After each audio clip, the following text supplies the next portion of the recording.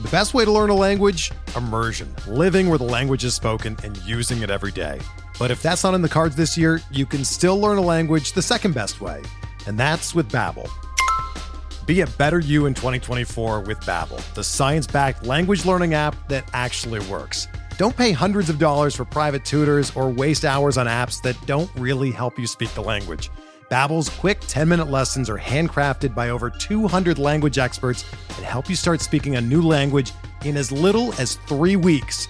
Babbel's designed by real people for real conversations, and their tips and tools are approachable, accessible, rooted in real-life situations, and delivered with conversation-based teaching, so you're ready to practice what you've learned in the real world. Here's a special limited-time deal for our listeners. Right now, get up to 60% off your Babbel subscription at babbel.com/Blue Wire. That's 60% off at babbel.com/Blue Wire, spelled BABBEL.com/Blue Wire. Rules and restrictions apply. This podcast episode is brought to you by Coors Light.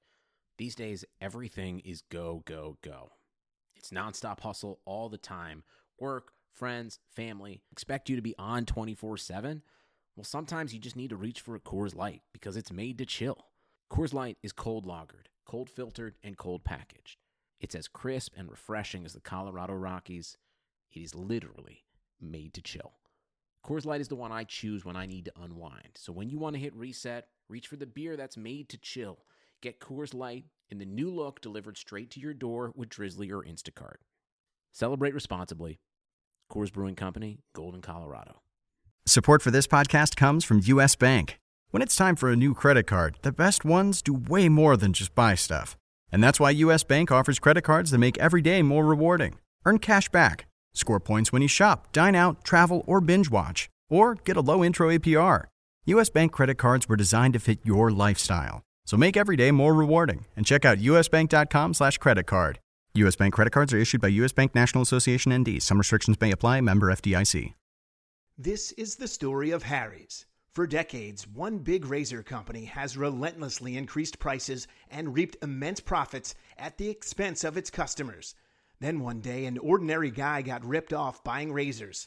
He was so fed up that he and his best friend started a company to fix shaving. They called it Harry's. By taking less profit and selling online, Harry's can offer quality blades for less. You can even get Harry's 5-blade razor and shave gel for free when you sign up. Just cover shipping. Click or go to harrys.com and enter code RAZOR at checkout. That's RAZOR, R-A-Z-O-R.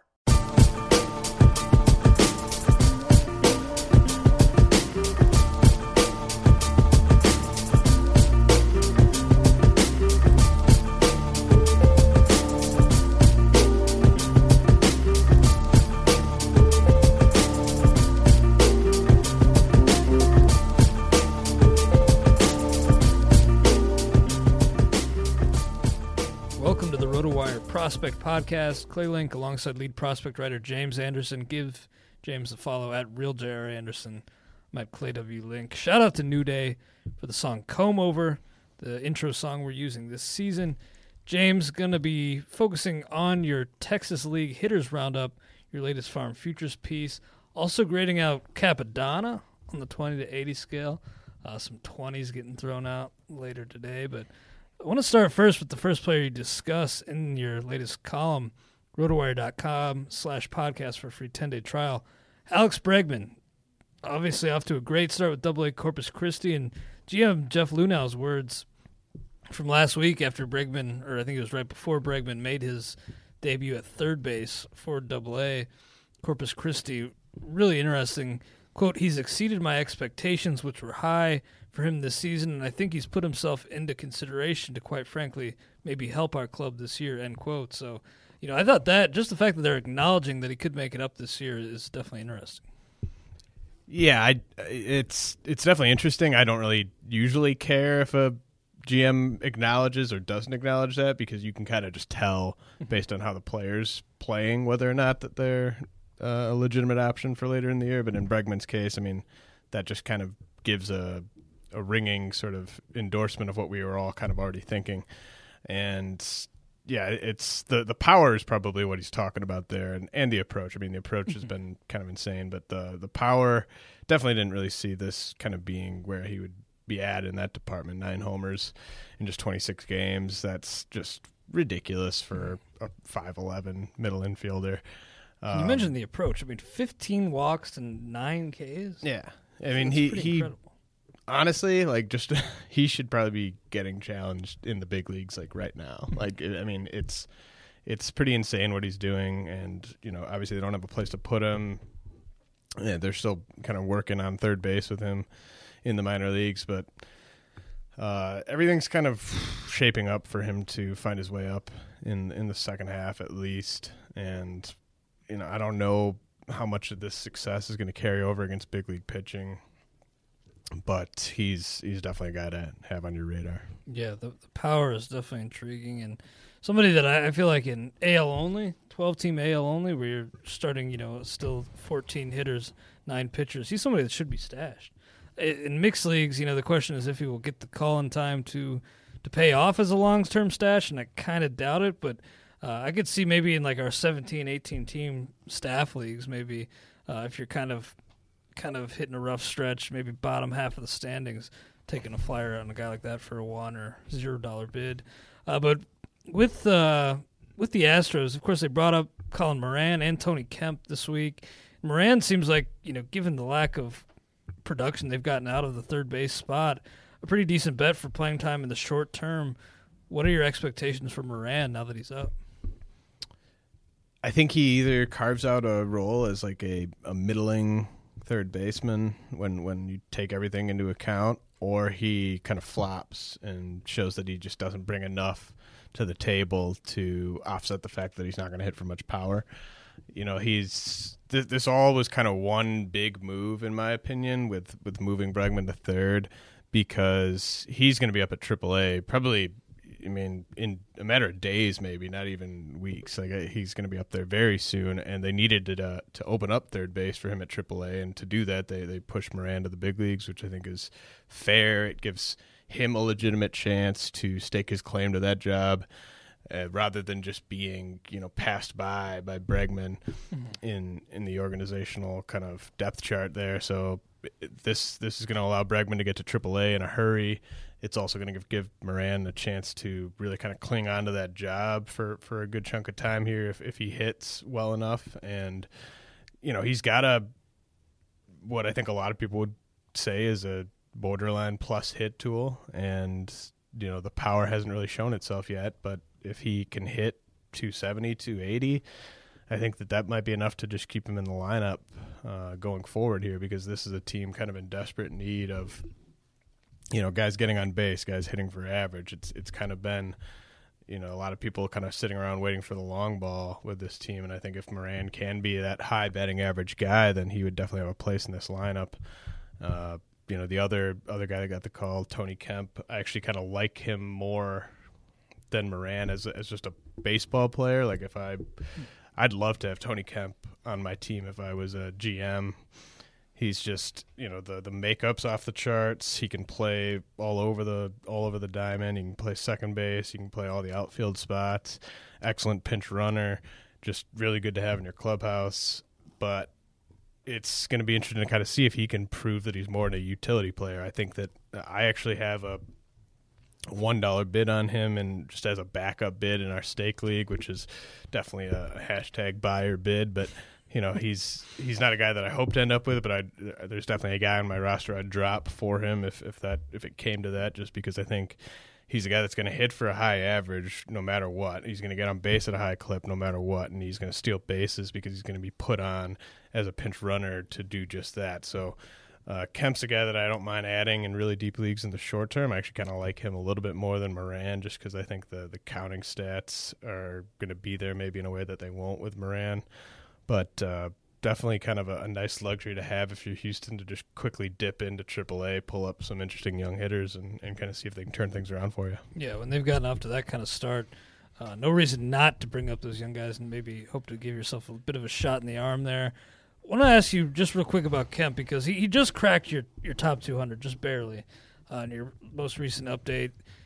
You said he'll hit at a high clip, get on base at a high clip, and steal bases. But is that ranking because, like you said, too, that just that uncertainty as far as if he's more than a platoon I kind of just wanted utility player? Yeah, I just kind of wanted – I just like him so much that I wanted him to be in there. You know, I think everything anyone's saying about him right now as to why he can't be a big league regular is the exact same stuff that people were saying about Jose Altuve back when he first debuted, and a lot of that's because they're both extremely short. Kemp's 5'6", but I just think until a guy proves that he can't do something, I'm not going to just immediately say he can't because of the body, and maybe that's what's going to get me into trouble maybe with a guy like Raimel Tapia, where I'm not willing to write him off because of any kind of physical issues until he proves that he can't hit upper level pitching.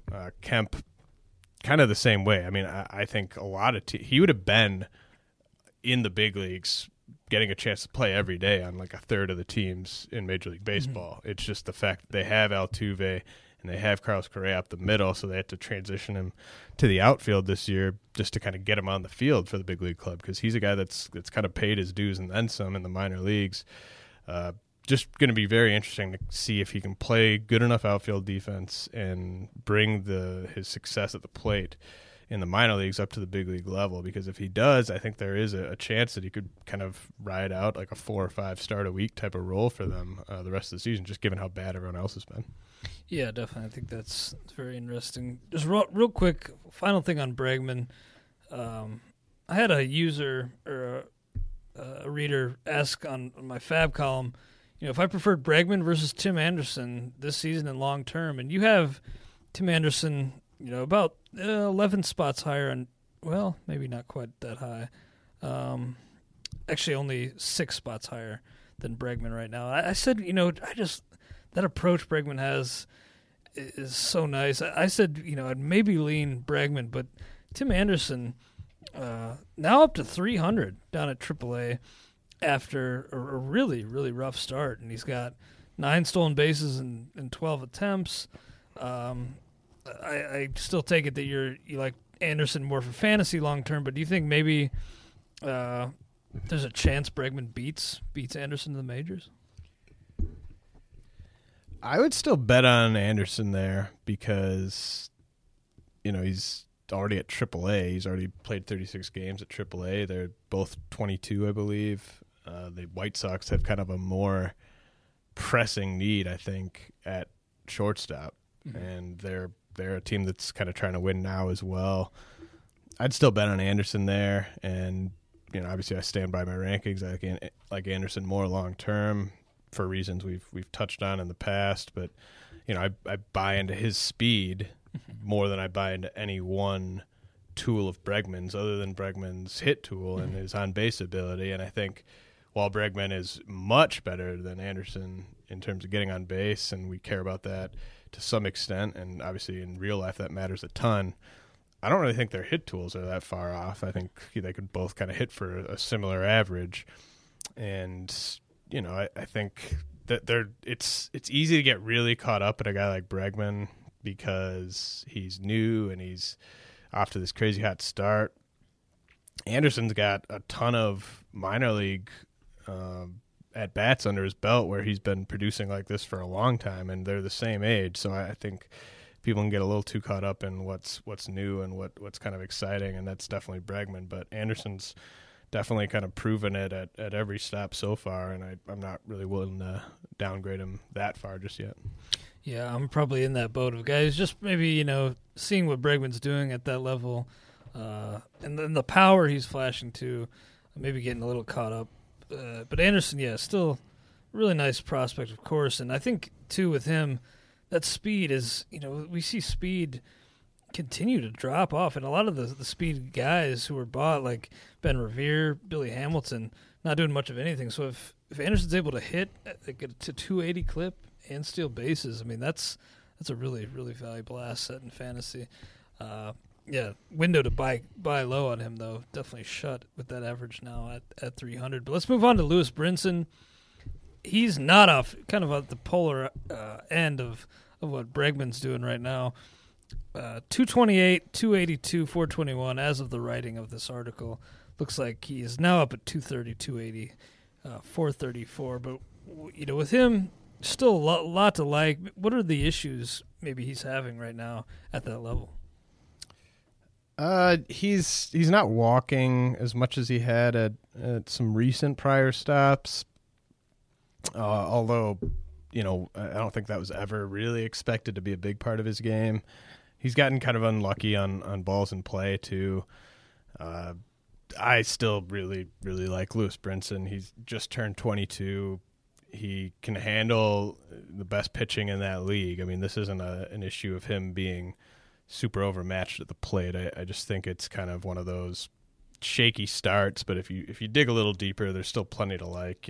4 homers, definitely kind of keeping up where he left off last year in that department. This is a guy with a lot of projectable power.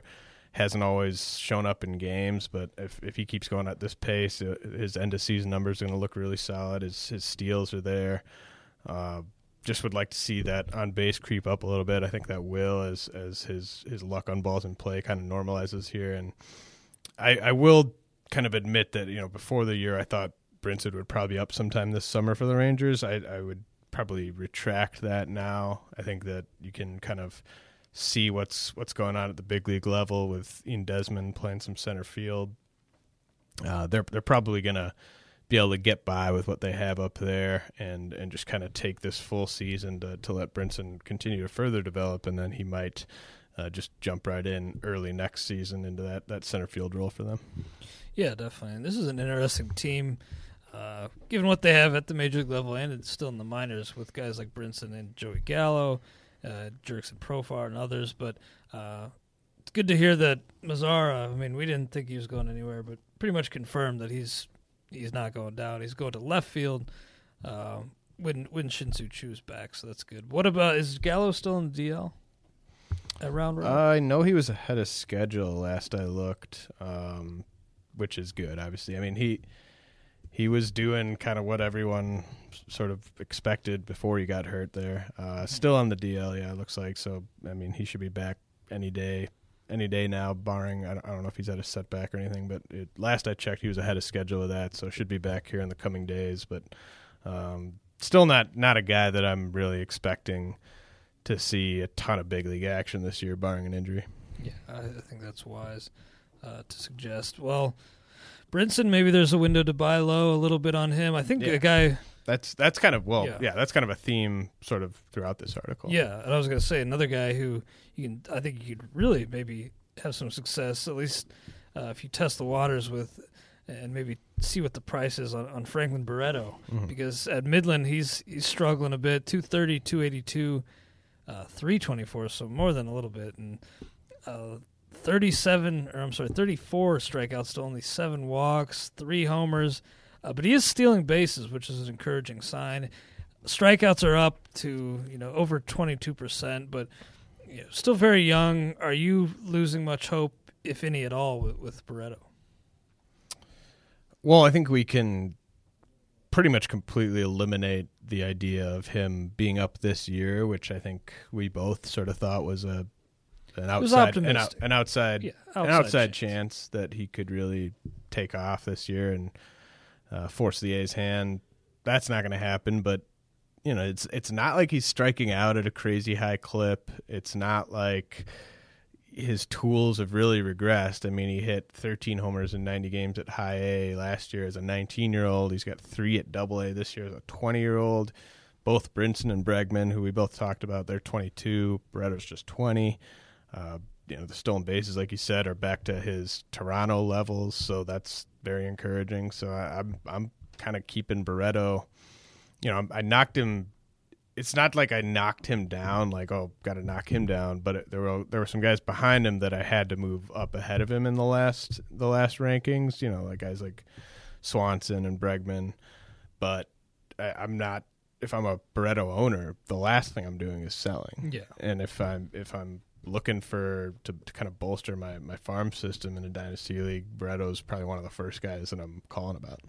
Yeah, in our staff keeper league too, it's you're off to a big old lead, and Barretto's one of the final valuable minor league chips that I have. I've made some win now moves as well. Traded Julio Urias, somebody else. Oh, Jomar Reyes too. But Barretto, because he's struggling a bit, even though he is one of my few minor league chips that I could flip to get a piece that would help me now. I'm just hesitant to do that because I know I won't be able to get as much as I can maybe later this summer. So, definitely don't want to be selling him, but definitely test the waters if you're in a keeper league because I still like him quite a bit. Yeah, what he did in the power department as a 19-year-old last year, and that was before he had a forearm injury. Mm-hmm. So I really think there's quite a bit to like.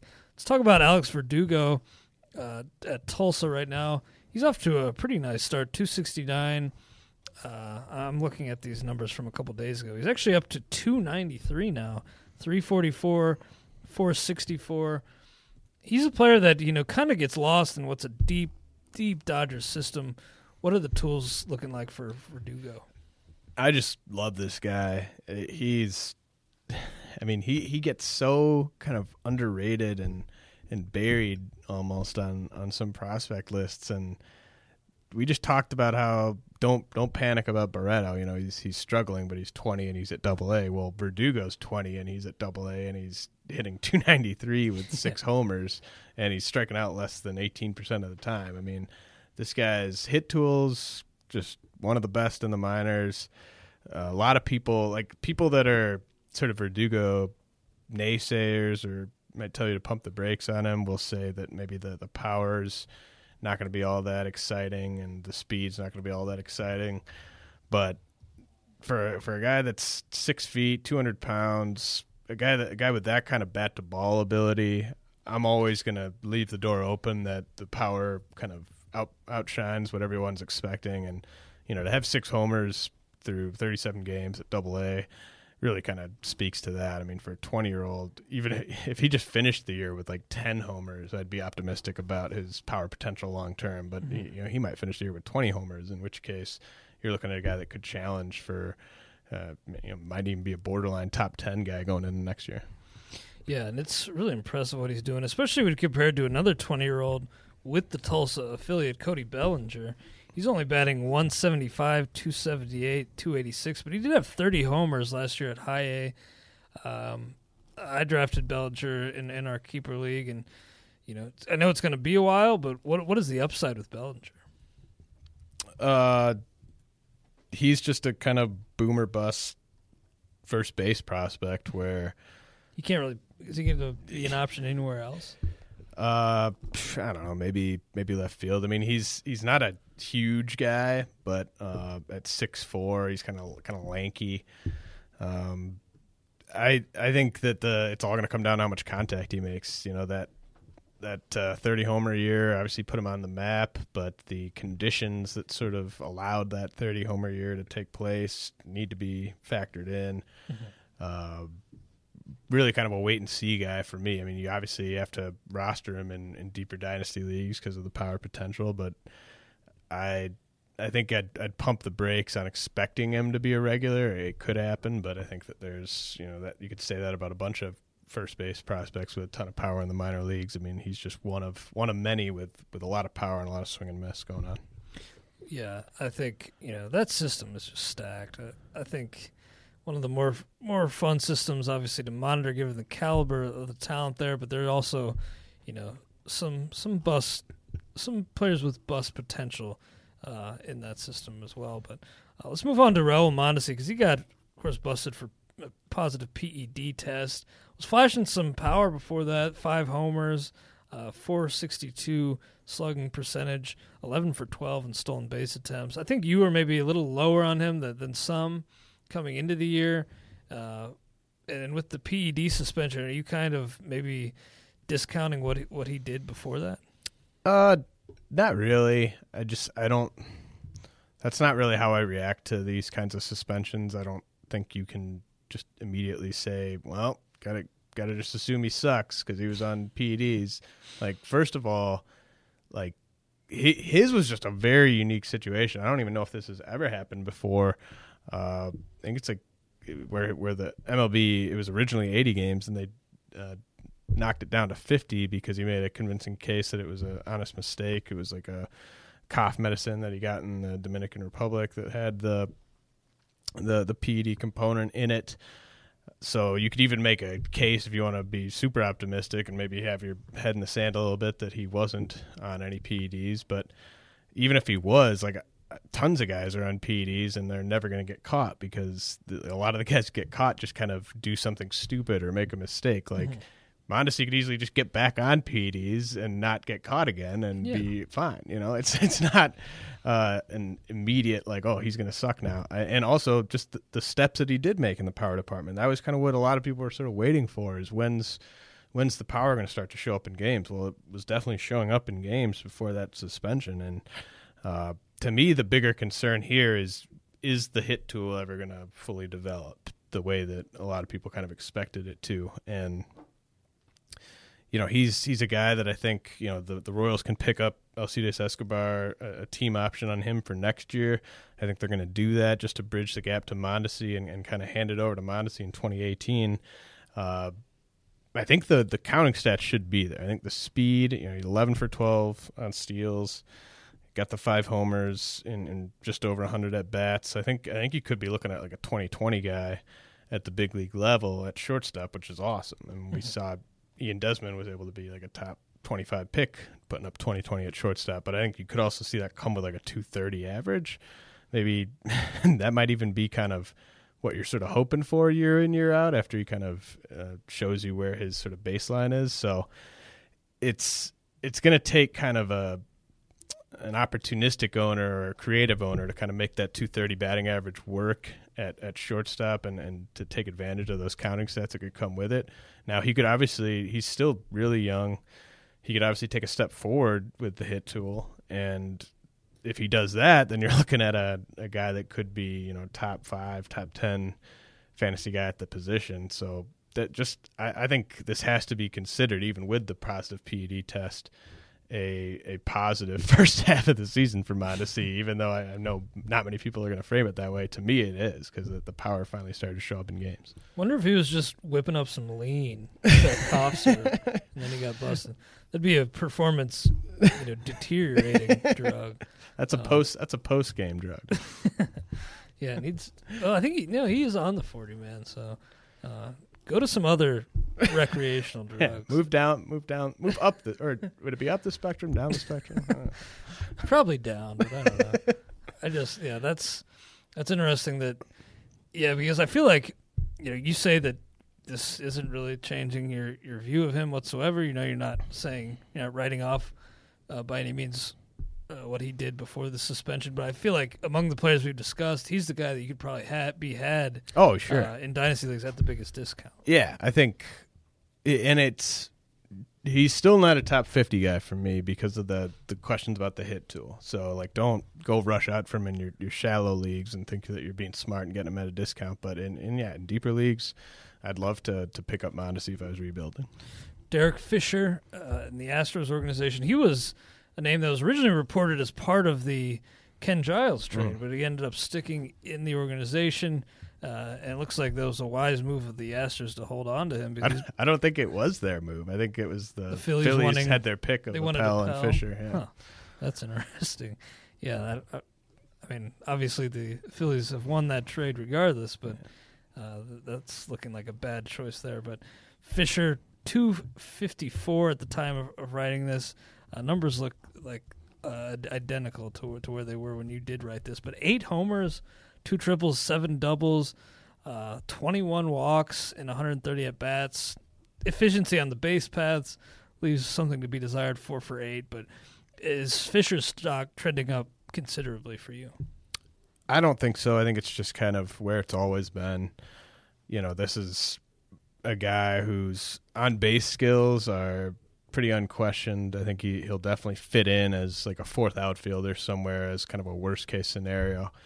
But, he's going to probably end up in a corner, probably left field, to be honest. And at that point, you got to really hit, if you're going to hit 250 or 260, you better bring, like Chris Davis level power in order for that to be kind of an everyday role that's going to play for most teams. And with the speed kind of appearing to sort of take a step back after he stole 23 bases last year, that's another minor concern. I mean, if he's not offering much on the bases and he's only offering like 20 homer power, then that really puts a lot of pressure on the hit tool. So to me, he's always kind of been a guy that you knew that there was like legitimate upside, maybe even 5 category potential if everything sort of clicked for him.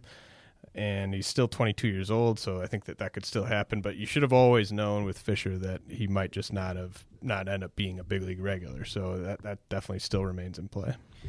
Yeah, I think that's wise to point out that there's going to be a lot more pressure on him to hit if he's not running, at least in terms of maintaining really high fantasy value once he reaches the majors. But I think still a player that's interesting. I haven't seen what Appel's done. He's kind of just been the normal Appel, just kind of up and down. Yeah, I think he's got like a 1.43 WHIP right now, and ERA's under 4, almost a strikeout per inning, but still just kind of, to me, kind of an innings eater at the big league level.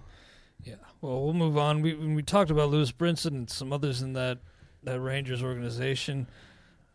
You say here that it's Ryan Cordell's world. It is. Just living in it. I mean, what he's doing at Frisco is pretty incredible. 353, 401, 699, 10 homers in 36 games. Again, like with some in the Dodgers organization, it'd be easy to overlook Cordell given what the Rangers have. But what is he bringing to the table long term? Well, he's just he's kind of a badass because, last year he was playing a ton of shortstop and third base as well as some outfield. They've been kind of trying him out all over the place, but not like at first base and left field and stuff. Like, he's been playing like the really tough positions, and I think they finally settled in as him being an outfielder. He's played pretty evenly at all 3 outfield spots so far at Double-A this year. And for him to be showing this kind of power and also this kind of contact. I mean, last year in 56 games at Double-A, struck out more than 30% of the time. This year, down to 22.4%. The BABIP's obviously 400, so don't read too much into that average. But even if that sort of normalizes to like 320, 330, you're still looking at a borderline 300 hitter. Favorable conditions, but not crazy favorable, not like PCL conditions for him. So I think he's kind of starting to slowly shed the tag of, util player. I mean, that's kind of what everyone thought when he was just playing all over the field, that they were just kind of grooming a super utility player. But, I mean, if the stick's playing like this, then he'll be someone that's going to force his way into the lineup on a pretty regular basis, and that versatility to kind of move all around does sort of help his case in that scenario. 24, so he's definitely 2 years older than everybody else we've talked about, at least in the Texas League. So that's definitely one knock against him. But I like him quite a bit. He's pretty underrated. Yeah. 6'4", almost 200. Ryan Cordell sounds kind of like a cop name, but sounds like he's more badass than a lot of cops. But not a cop. Not a cop. That's good. Well, James, this is a great article. Great work as always. But you mentioned you talk about several other players. Anybody on the rest of the article that you want to mention? Yeah, really quick. Just want to talk about Harrison Bader. He's just absolutely murdering the league right now. And this is a guy that the Cardinals got in the 3rd round last year.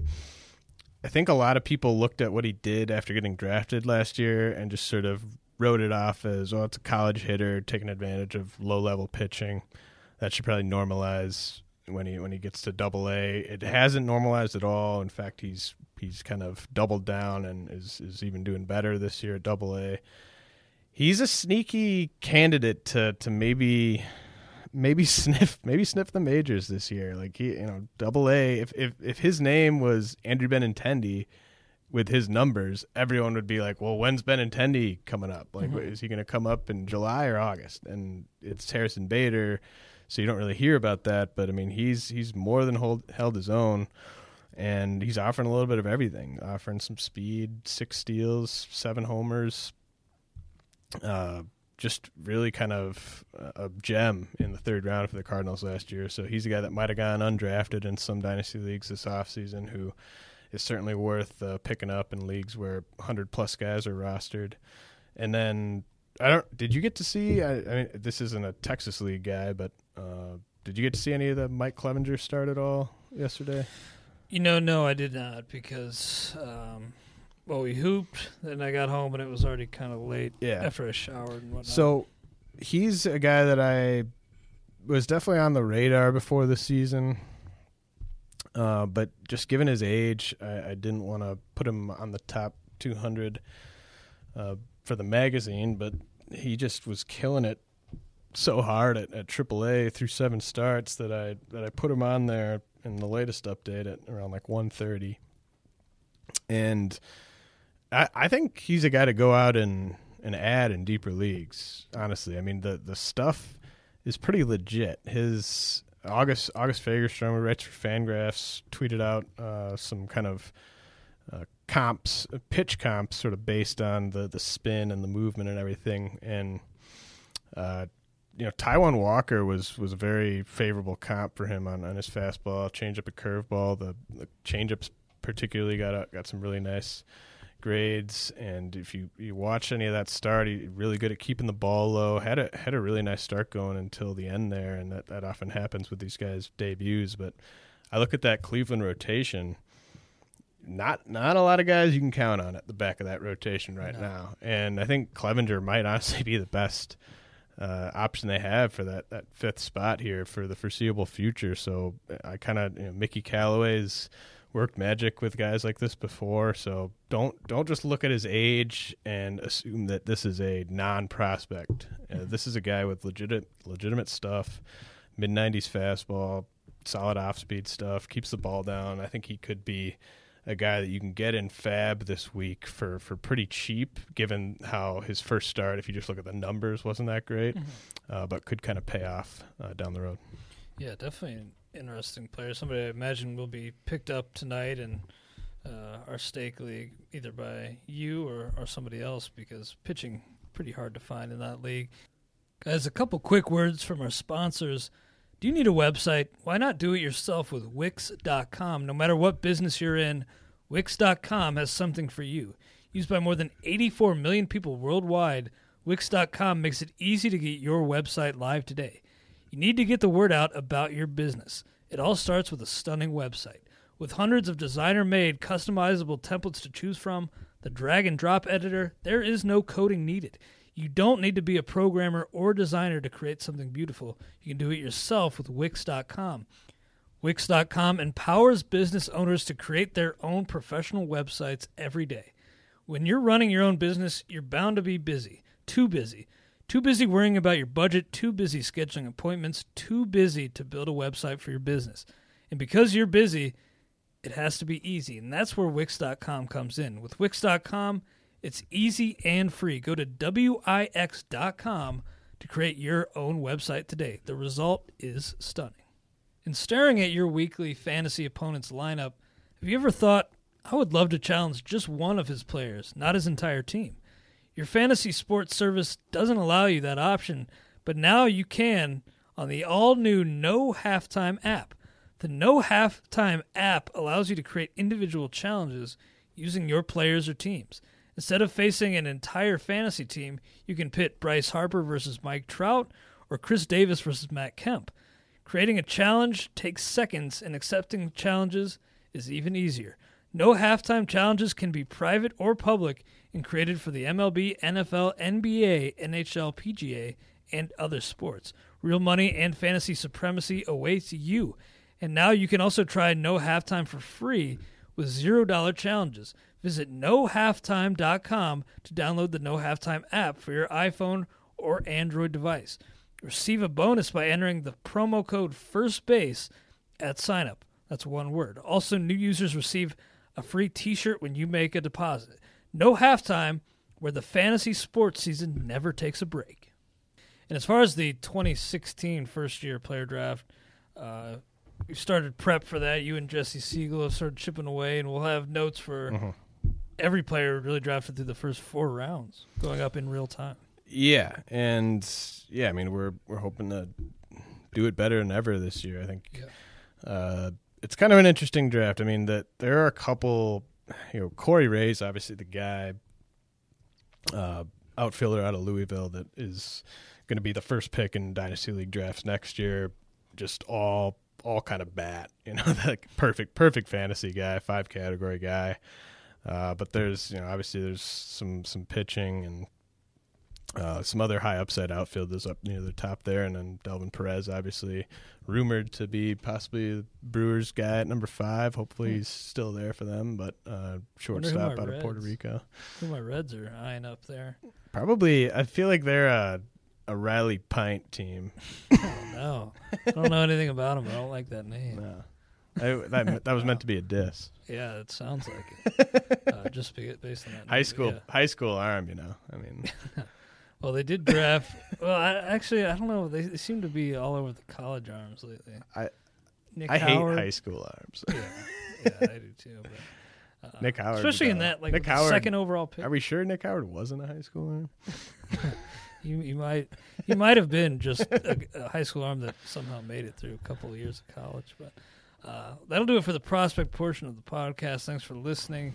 We are going to grade out our latest hip-hop artists on the 20 to 80 scouting scale, grading the 5 tools we've established for evaluating hip-hop artists: lyricism, flow, longevity, impact, swag, and then an overall grade. Don Capadonna, grading him out today. We were talking about Johnny Cueto and just the amount of swag he exudes.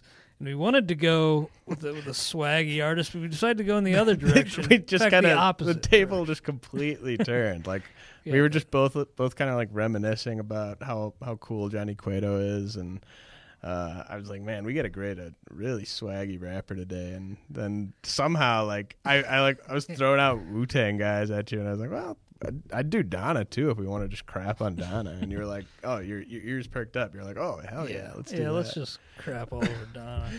Now, he's had some moments, like in Triumph. I twist darts from the heart, tried and true, loop my voice on the LP. Martini on the slang rock, certified chatterbox. But overall, I mean, even though he's been featured on some of my favorite records of all time, there's very few standout moments for Capadonna. No, I think that's an understatement. That there's he's the type of person that comes on and you're just like, and then you just kind of deal with it for 35 seconds and then hopefully someone else picks him up. See, that's the thing though, is I think in his mind, which is not all that surprising, but in his mind and maybe some others, he's slept on. He's not given the proper credit, but look, the body of work speaks for itself. And for lyricism, I got a 30. He should be counting his blessings. Like, talk about a blessed man. Yeah, that is an all-time. He must be like the hookup. Yeah, he must be the Wu-Tang's like weed hookup. Yeah, because I can't think of any other reason why he'd be on all of the records. But look, lyricism 30, you got a 35. Not much to say here. It's just every now and then he has something like kind of a clever rhyme, but the rhyme schemes are always terrible. Like sometimes he just never doesn't rhyme. Yeah, and it's pretty bad. I guess I was like kind of, I gave him a 35 just because I feel like it's so hard to have a lyric come across as like that far below average, like just on some of those songs, because it's surrounded by so much goodness that it sort of gets picked up a little bit. But at 35, I mean, definitely below average tool. And for flow, we got even lower grades here. I got a 20. Look, you got a 25. And it's, again, I guess it has to do with the rhyme schemes. I'm going to change it. 20. There we go. Okay, dual 20. Let's agree. Let's agree to agree. Yeah. Because, look, it's the flow. It's like he's talking on the record and just not writing the beat. It's like he didn't even listen to the beat at all before writing his lyrics. It's definitely like he's in the booth and he thinks he's being like a badass and swaggy on the mic, and everyone else is just kind of like, well, he's paying for this studio time, right? Like, not even really worth it to go in there and tell him that his flow's all off. Let's just let him pump this out and we'll get out of here. It's like a spoken word, like poetry jam or something. It is. It's a lot. It's a lot like that for sure. Really You remove the beat, it's like a terrible spoken word poetry. Yeah, I've never had a Donna solo record. Have you? Wow. Okay. Has anyone? No, he has a greatest hits, believe it or not. I've actually seen that. That's insane to me. I did I think I saw it at Best Buy one time and I picked it up and turned it around just so I could see how many songs made. I was wondering if there's going to be like 5 or 6 tracks, but I'm surprised it's not just all like features. Like it's not like all like Ghost and Ray songs. That would actually probably get bought by some Yeah, people. exactly. But Yeah. I mean, what do you have, like 2 solo albums, 3 solo albums? I mean, you can't you need at least 5. You can't have 2 solo albums and come out with the best stuff. Come on. Now, for longevity, I was pretty favorable here. I got a 45, you got a 30. The only reason I am going with this is because he continues to work with some of my favorite Wu members, and he's just still, even a Better Tomorrow, he's lingering around. And his window for the other tools he has is kind of amazing. Again, I think it's because he's the hookup. Just to clarify again, we think that he around. gives the Wu-Tang Clan weed. Now, I gave him a 30 because I don't even really factor in what's going on with Wu-Tang like right now as like I wouldn't include some recent stuff in terms of giving Method Man his longevity. I'm not going to really factor that in for Donna. I've kind of view him as a guy that Wu-Tang forever, the Ghost and Raekwon's first couple albums, and that's kind of, I guess he was on. I mean that's sort of it for me. Is that sort of late '90s is sort of where he kind of did the most damage, and I mean that in a negative way. Like he messed up the most awesome songs sort of in that late '90s run there. But even on like Iron Flag and 8, do you like 8 Diagrams? Because I actually do like. I think it's solid. I think it's pretty good. But even on there, he's ruining tracks. But classic Donna. Impact. We both got 20s here. Well, I don't think anybody. 20's being pretty kind. Yeah, there was negative impact, which there was with Luda. Yeah, with Luda, it was a negative impact because like it kind of ruined rap, but but with Donna, it was a negative impact because he's just ruining tracks, exactly. And not ruining them per se. I mean, like Wu Bang and Triumph are still like classic tracks, but like really, kind Just of marring trying his best to pull them down a little bit. And probably turning some people off to Wu-Tang. Mm-hmm. Like maybe somebody's first listening to Wu-Tang or Ghost or Ray, jamming a little bit at first, but then Kappa comes on. It's like, all right, I'm done with this. And no new age rappers are modeling themselves after Donna, and nobody is. I don't think there's a single person in this world who would say Capadonna is my favorite rapper. No, I think that's fair to say. Literally nobody. Yep. And even his family. Yeah, his family probably hates his even music his as kid. well. Swag, again, opposite of Cueto. Cueto's setting the bar at an 80 swag. Donna's on the other end, pulling it down with an easy 20. Yes, easy 20 for him there. I mean, just like the covers of his solo albums are just awful. Who in MLB do you think can compete with Cueto's swag right now? Ooh, that's a good question. We both. I think I gave Kappa 25. You gave him a 30, by the way. But that's enough Donna talking. Yeah. MLB comp. Maybe like Chase Utley swag. Oh, you were comping Capadonna's swag at the MLB level. You mean like overall? I asked you like legitimately like who can compete with Cueto's swag. With Cueto's swag. I'm sorry. Chase Utley. I like how Chase Utley. Maybe Scooter Jeanette for Capadonna's swag. For swag comp. For Cueto's swag comp. I feel like Felix is in that mix. Yeah, maybe Felix. Maybe Chapman. Chapman's got some swag on. Dallin, yeah. Nomar. Nomar's, I mean, his swag. Machado. Machado, yeah.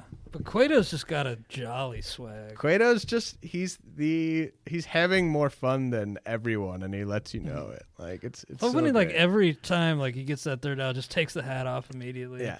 Does a little chubby guy run to the. His dugout. complete games are my favorite, just because Yeah. he just is so. He's so satisfied with his accomplishment at the end of his complete Yeah. games. And I love too when he does the. Like, of course, he has like the weird delivery, but do you ever see where he does like the little like hesitation move, Oh, and, like rattles back and forth? I feel like it's very easy to see right away how he might be the toughest guy to square up in the yeah. bigs, because it's never really the same. Like he'll change it up on you. Like once you think you kind of have it figured out. I mean, I just love the dude so much. And I don't have an Instagram account right now just because I don't care to, but I think I'm going to create one just to follow John. Just have one following one, Johnny One. Cueto. Big Johnny, because some of those pics, and the Giants account was tweeting some of them out, just all-timers. Him riding like a donkey, him just chilling on a boat, chucking the deuce. I think there was one that was deleted with him holding like a 9 milli. Nice. Pretty baller. But that'll do it for us, guys. Thank you for listening. Spore and Zola with you tomorrow. We'll see you next week.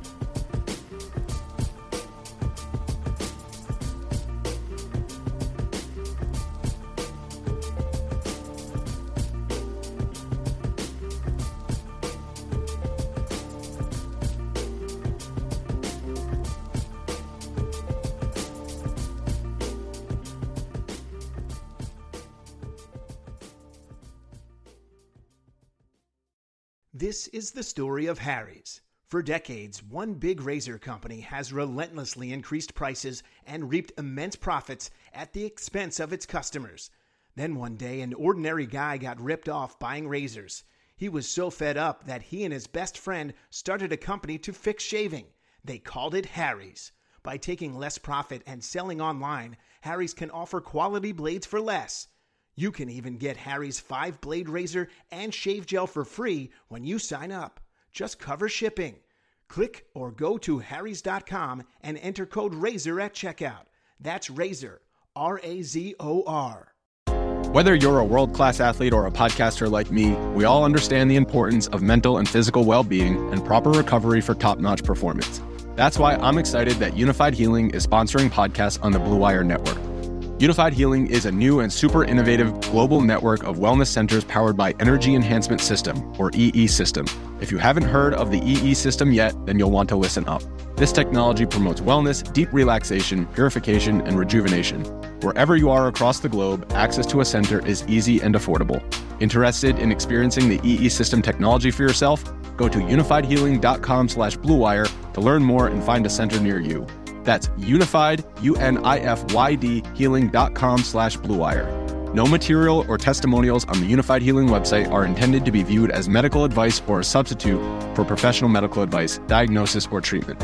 Always seek the advice of your physician or other qualified healthcare provider with any questions you may have regarding a medical condition or treatment and before undertaking a new healthcare regimen, including EE System.